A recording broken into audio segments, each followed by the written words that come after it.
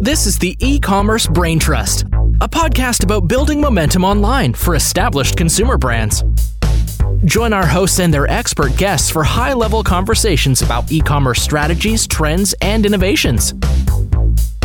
Access our Brain Trust and boost your brand's e-commerce potential. Well, hello and welcome to the E-commerce Brain Trust podcast. I'm your host, Kiri Masters from Bobsled and Acadia Company. And today I'm joined by two friends and longtime collaborators, Philip and Brian. Philip Jackson is the co-founder of Future Commerce, a retail media and research brand, and heads up commerce strategy at RightPoint, which is a 2021 Forrester Customer Experience Strategy Challenger rated consultancy.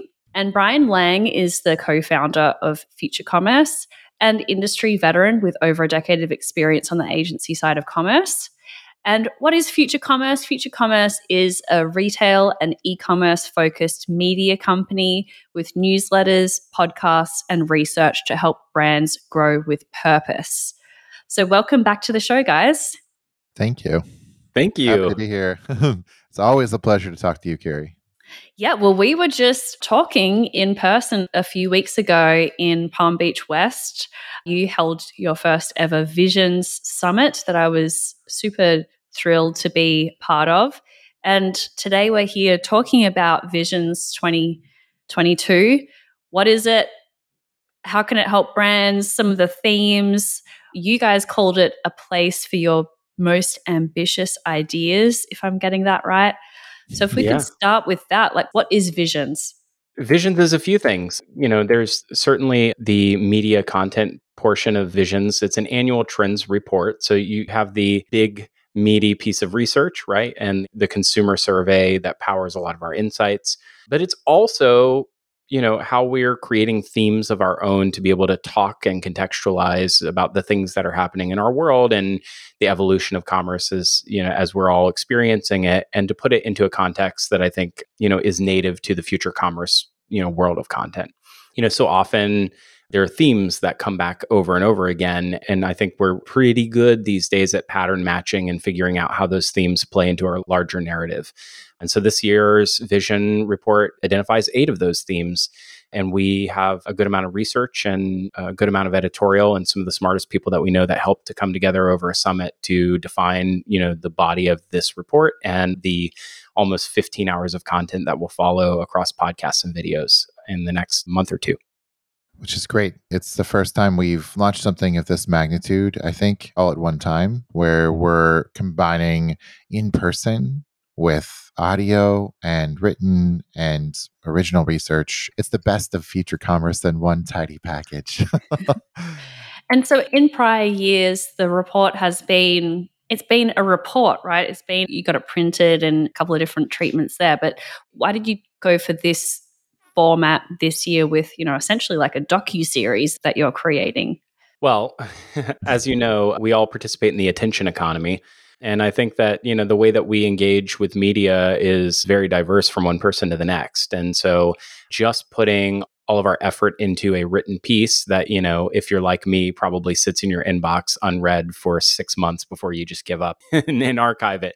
And so we're trying to help get the insights in the report out to as many people as possible and to help folks to engage with that content. Some people prefer video, some people prefer podcast. And I also think that each one of those media consumption formats allow for a different type of storytelling and for a different kind of artful and emotional, you know, response that you can package into how we're talking about what is effectively like really challenging subject matter in some regards. You know, some of the themes of the report, I think, require hearing the human emotion behind the things we're talking about, besides just the logical reason of why we're talking about it. Yeah, I think it really did bring out more. I think that naturally conversation leads to more insight. And so, you know, Philip and I we've worked with people and had conversations in the past for when we created Visions, but a lot of those conversations were, you know, a little bit more private, one-to-one. We weren't necessarily publishing those conversations. And we realized that those were actually a part of the content itself. There were so many additional insights in there. So I think that this allows our audience to be able to take visions as far as they want to take it. Like they can dive as deep into these concepts, and there's going to be 6 months of content to consume over a period of time and grow and learn more. And it's also going to be, I think, an opportunity for us to add additional trends and contents on a little bit more of an iterative basis. So by creating a property, I think that gives us an opportunity to re-engage and add to what we've done. Yeah. And if I can answer a question that you haven't asked yet, Kiri, I think that we're also entering into a relatively uncertain period of economic challenges.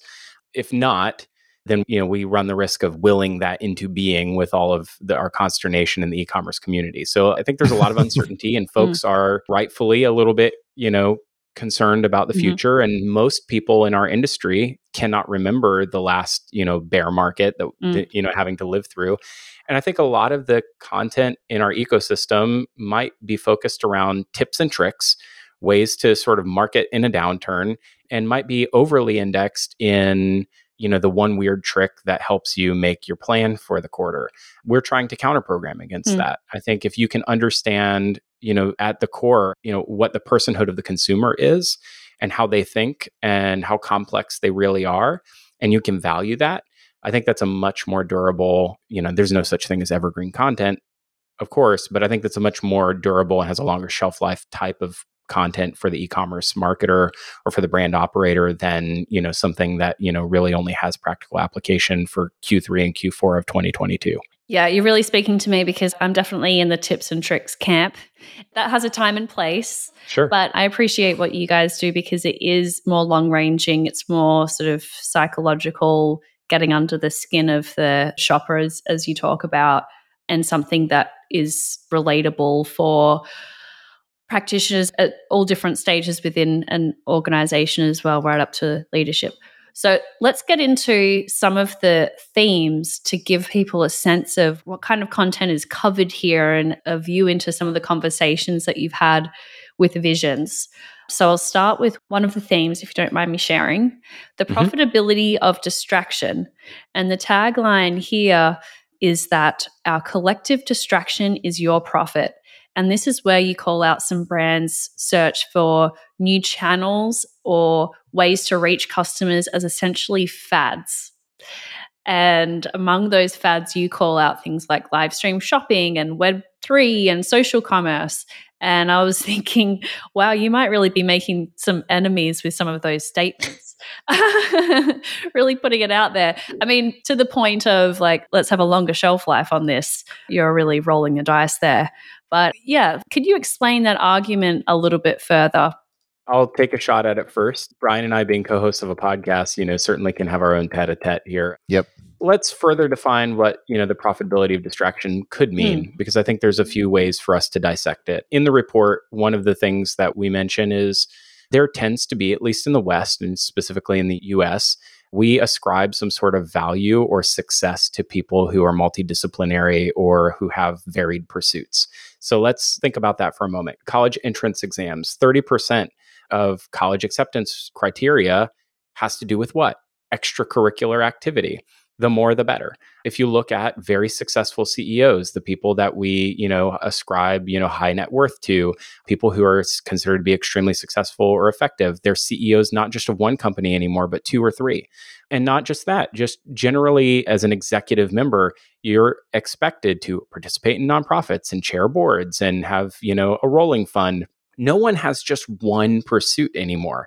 What's really interesting about that is how discordant that is with most of our operators in the world, who we're very, very, through no uncertain terms, we're pretty prescriptive about them having limited outside pursuits, right? I grew up in an era where, having 2 full-time jobs was absolutely taboo. Like, you are paid to focus only on one thing, and that was not a thing that you never, ever admitted that you were moonlighting. You never talked about freelance work, and you rarely talked about, your extracurriculars that may be pulling your distraction away. I think we're actually much more amenable in today's society to admit that we're all infinitely distracted. It's actually who we all really are. Well, so it's glorified as well. Like, hustle Yes. culture is glorified. And yeah, that makes a lot of sense. Hey, Brian, I saw you wanting to jump in there. So, no, I think you're dead on, and it is glorified. The profitability of distraction is like it's lifted up. I'm not counteracting anything that was said. I'll add to this. I think that there are benefits to this. We live in an ever-changing world. It's very difficult to understand what's coming next. One of the ways to mitigate against the future is to be diversified as individuals and businesses. And so I think the opportunity here is that we often don't know which channels are going to be the ones that we end up seeing success in or blow up in. And so I think my argument is that this isn't necessarily a bad thing if it's done right. Having your toe in many ponds definitely can give you a leg up when that pond becomes an ocean. I think the opportunity is to be diversified. The downside to that, of course, is split focus. And so I think it means being really intentional about how much you're investing in other channels, leaning in when you see strength or opportunity. Yeah. One more thing about that too is, I mentioned the attention economy earlier. There's never been, more choice than there is today in the amount of media that you can consume. And there's a prevailing narrative, especially around the live stream shopping crowd, that's like, oh, commerce is entertainment. And every commerce brand must become an entertainment brand, and every entertainment brand must become a content brand. And I start to wonder at its core how if that's a zero-sum game or not. Like this paradox of choice and the infinite amount of choice that we have for the type of media that we can consume effectively creates a numbness in the consumer for it to not work in any way for anyone. The standouts, are few and far between. The rest of it is just background static noise that we all have to somehow now filter in our everyday lives. And then you have a generation of people that are growing up, with that as being the norm and having, millions and millions of voices. I think that can certainly be positive, and it can be experiential, and especially like contextual, like social media. It used to be, Kiri, if I was going to watch shoppable media, if I was going to watch QVC, it's in a studio with artificial light, and it's an artificially contrived context where you're putting a sheet cake into an oven, and then you open the other oven and here it is, it's cooked, right? It's an artificial context. But today we can actually see the real context, and there's real people making real things in their home, and it's bringing you into a different type of a context. This is all contributing to ostensibly the experiences are better. There's just billions of them to have to sift through. And so as brands are kind of like trying to figure out where their next stage of growth comes from, I think you have to really consider the fact that are you adding to the noise, or are you really creating something that's truly unique and different and has a reason to have to exist? It's more of an existential crisis for a brand than anything.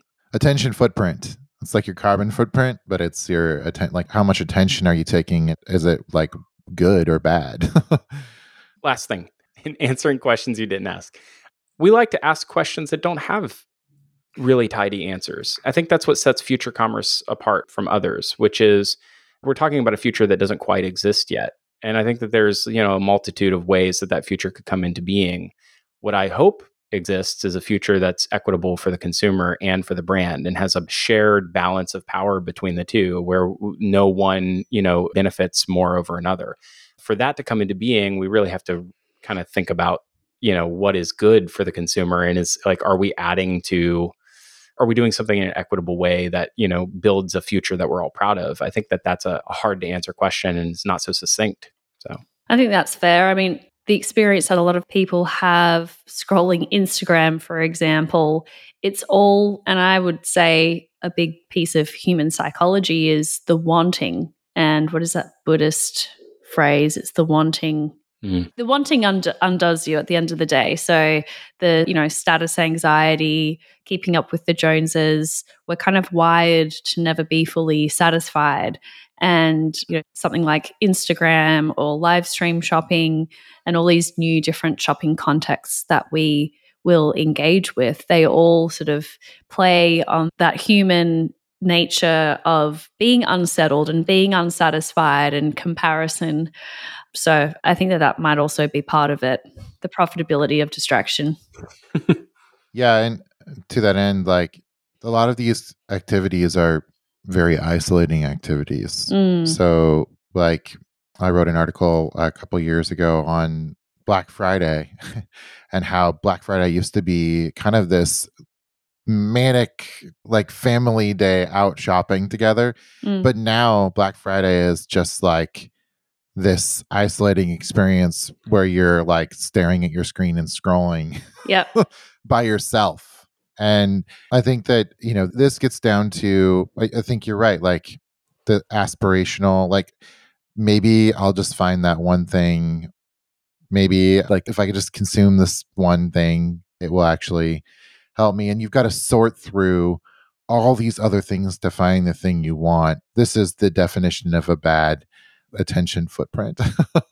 Could we get into this from the perspective also of the brands or the manufacturers or even retailers? This, to what extent are they being distracted by these bright, shiny objects of Web3 and live stream and these different channels? And do you think it's fair to say there is a side for and against? Because, for example, I think that live streaming can be a huge distraction, but for some of my clients that we work with at Acadia, we see actually great results from live stream shopping when done in the right way. We see great results from TikTok being used in the right way. So it could be argued that for some of these brands engaging with more experimental channels and ways to reach customers, it can be very helpful for them. Yeah, let's actually touch on another subject of the report, which is, this idea of plurality of identity. And I think that there is a challenge that brands are going to be faced with in the next 10 years, which is you have all of these channels you're operating in. They all require some sort of unique understanding of like the nativity of that channel, like how native you are to that channel, right? So you can't just turn on a live stream and expect to be successful. Like you have to cultivate a talent for that, right? There's a style of selling and demonstration and a pitter patter that like a uniquely talented and adept individual who's really good at selling and demonstrative selling can create. That is a native capability and a native talent that you have to build in that channel. Ultimately, what winds up happening is every one of these channel investments creates a new voice for your brand, creates a new facet for your brand, and it pluralizes a brand's identity. So brands are no longer monoculture, beings. They aren't just one thing to everybody. They are now everything to everybody. And one is going to have to figure out at some point, and it's, I think most brands who are doing this today are trying to do it in an experimental fashion without understanding that there's an existential crisis 10 years from now in that people will grow up and they'll expect the brand to be one thing, and the brand will be trying to force them to have to recontextualize them and think of them as something else. And I think that many brand marketers and channel marketers, social media marketers are all creating a lot of positive signals in the areas that they have some success in and in their specific channels, that I'm concerned that, there's a multiple personality disorder that brands are going to have to reconcile in a decade's time. And most people are just sweeping it under the rug to say that's somebody else's problem for a future date.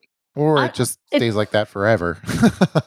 Yeah, sometimes I don't think that is such a bad thing. Like you think about Crocs, for example. Crocs, and I went to a talk by the founder a few years ago, and he invented Crocs as a shoe for people who spend a lot of time on boats, on yachts and stuff like that.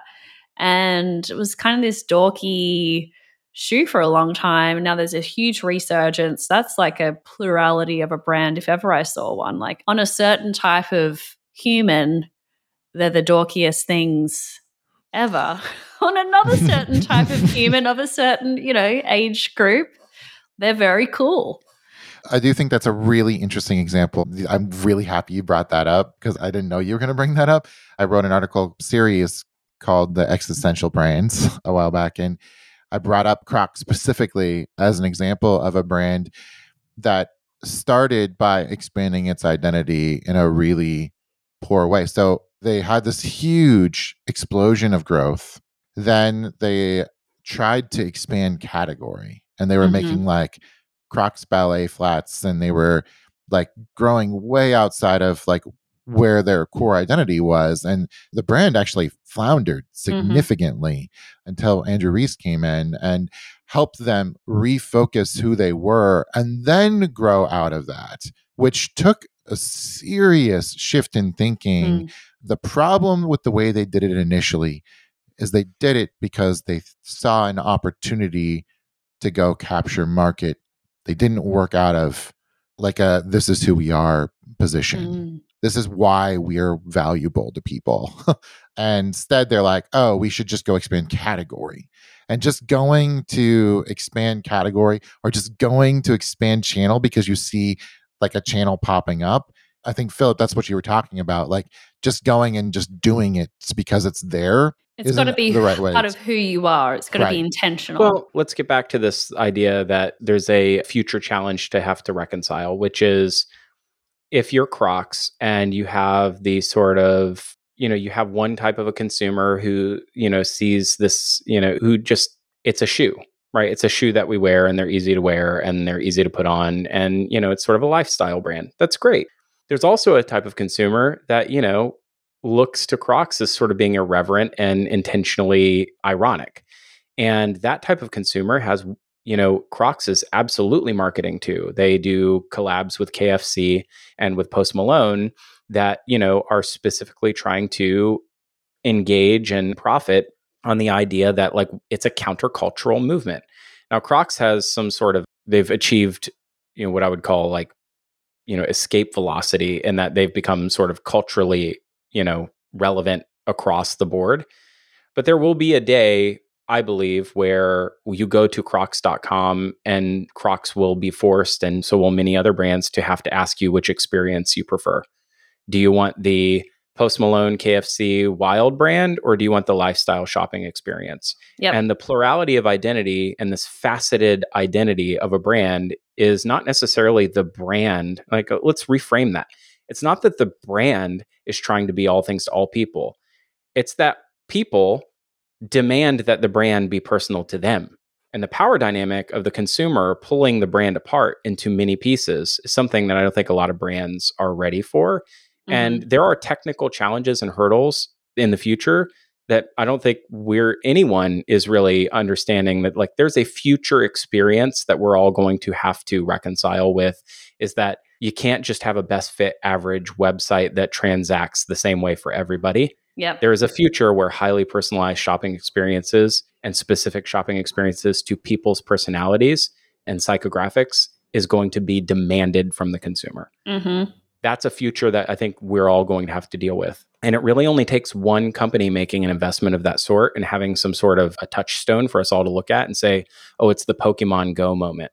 Oh, it's like one outlier will create a new expectation from everybody. And that's the thing we're trying to forecast here, is that all of these trends that are in Visions 2022 are actually all adjacent to each other because they're all sympathetic, because we're all living in the same timeline, I think.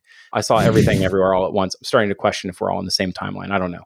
But, we all perceive that we're all living in this moment together. So all of these trends are commingling and interacting together in a way that I think that brands have to contend with more than one of them at any given time.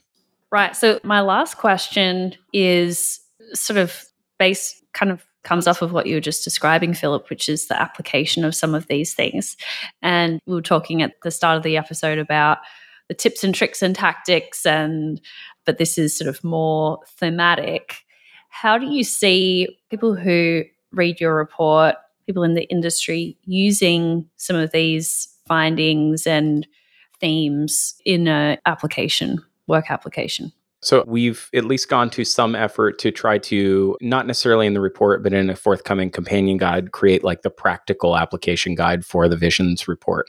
Because I think it's really important to not be reductive and firmly plant this in 2022 as like, here's what you can do in response to this. But I do think that, some people would like it to be sort of spelled out. Let's use profitability of distraction for a moment. We talked about this hyper-personalization in the future. I think that that's one practical application. How will customers opt into that? And how will brands store this opt-in behavior? And how will we, discern one consumer segment from another? I think we have tools today that allow for that. So if you look at the existing tools that you could implement today It could be a proliferation of CDP and headless e-commerce that create the ability for you to opt in, right? You can opt into a certain type of experience. And then what happens? Your opt-in is remembered and persists for a future experience. And that front end, that consumer experience that you've opted into, well, maybe that, is specific to you. And now e-commerce becomes like TikTok or Instagram, where your experience, your algorithmic experience of that e-commerce channel is fundamentally different from mine. And if that is happening in media, you can probably hedge a bet that in some future state, it happens in commerce as well. I believe we have the tools today to make it happen. It already requires a significant investment on behalf of the brand right now, technically, to manage one experience. I don't know how or where we get to manage a multitude of experience or an infinite number of experiences. That's going to, but we also thought that it wasn't possible, through media 10 years ago. And now we see creators have, enabled some of that, and AI and algorithms have enabled the other part of it to sort of allow it to happen in mass. So that is a practical outgrowth, right? So if you're building for the future, you're building for 10 years from now, potentially an investment in CDP and headless is somewhere you might be looking to go. But, that's a costly investment to make in 2022 for a future state that doesn't exist yet. It's costly, but it's also timely. We've been talking about headless and CDP for a long time, and there's stories of how people have implemented headless. We've seen some good examples of it. The ground is already kind of broken, if you will, where we've dug for the foundation. It might be time to start building now.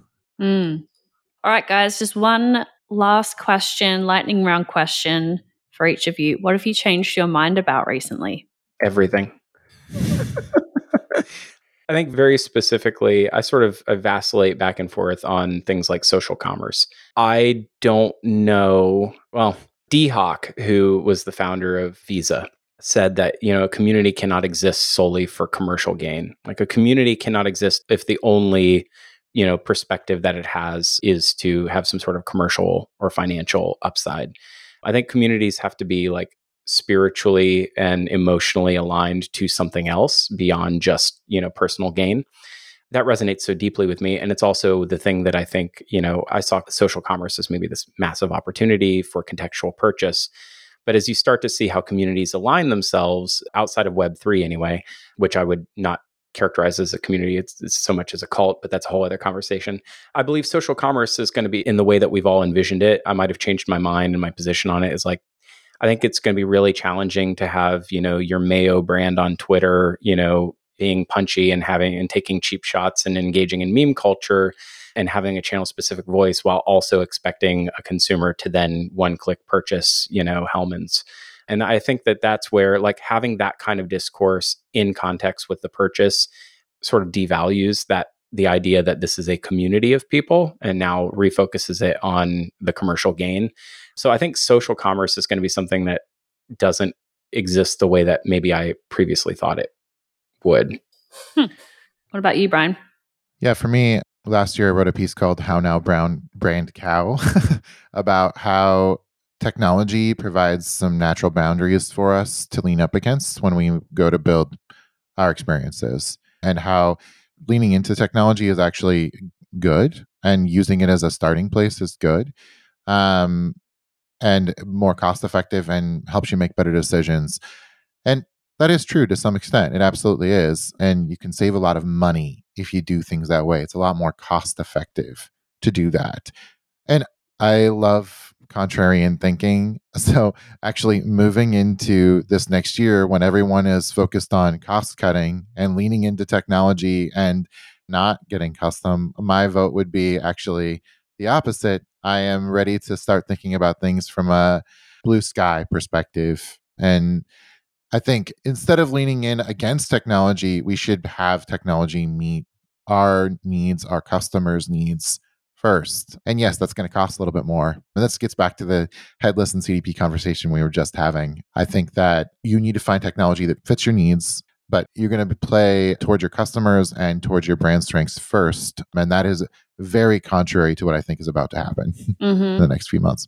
Well, fascinating stuff as always. I have seen a sneak peek of the report. I think that there's some really interesting stuff in here. We spent, as I mentioned, some time together talking about the themes from this report with a bunch of very smart, diverse people from the industry and hashing out what does this really mean? What are some real life contexts? Which I think, to your point, Philip, you don't want to overdo that and be too prescriptive, but to bring it to life for people like me who really need the examples at least.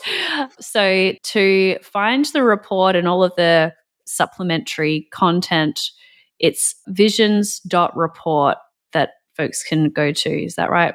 Yeah. And also, future commerce, anywhere where media is found. And we certainly, we'll be talking about it for the next, 6+ months. And there's certainly no hurry, but you can engage with it in whatever form you like: newsletter, written report, podcast, or video. Futurecommerce.fm. Yeah, there it is. There's the plug. Yes. So I'm a big fan of your show. That's how we got introduced in the first place. I think I told you guys, I was trying to recall how we actually got introduced, and I'd been listening to the Future Commerce podcast for a while, and I emailed in saying, you said something wrong. Here's why you're wrong. And I don't even think that you responded right away, but then eventually you did. So it is what I love about Future Commerce is diversity of thought, diversity of opinions. You really welcome different points of view and talking about what's going on in our industry in a more strategic, philosophical way than I think we often get bogged down in the details and in the tactics. So it always helps to elevate me from all the sort of tactical day-to-day stuff and think about things at a higher level. That's what I appreciate about Future Commerce. Well, thanks, Kiri. And thank you again for having us back on your show. Yes. Great to be a part of this. And we'll link up to the report and Future Commerce in the show notes. If you want to learn more, just go and subscribe to the podcast as well. Great to see you guys, and thanks for joining me. Good to see you. Thank you, Kiri. Bye.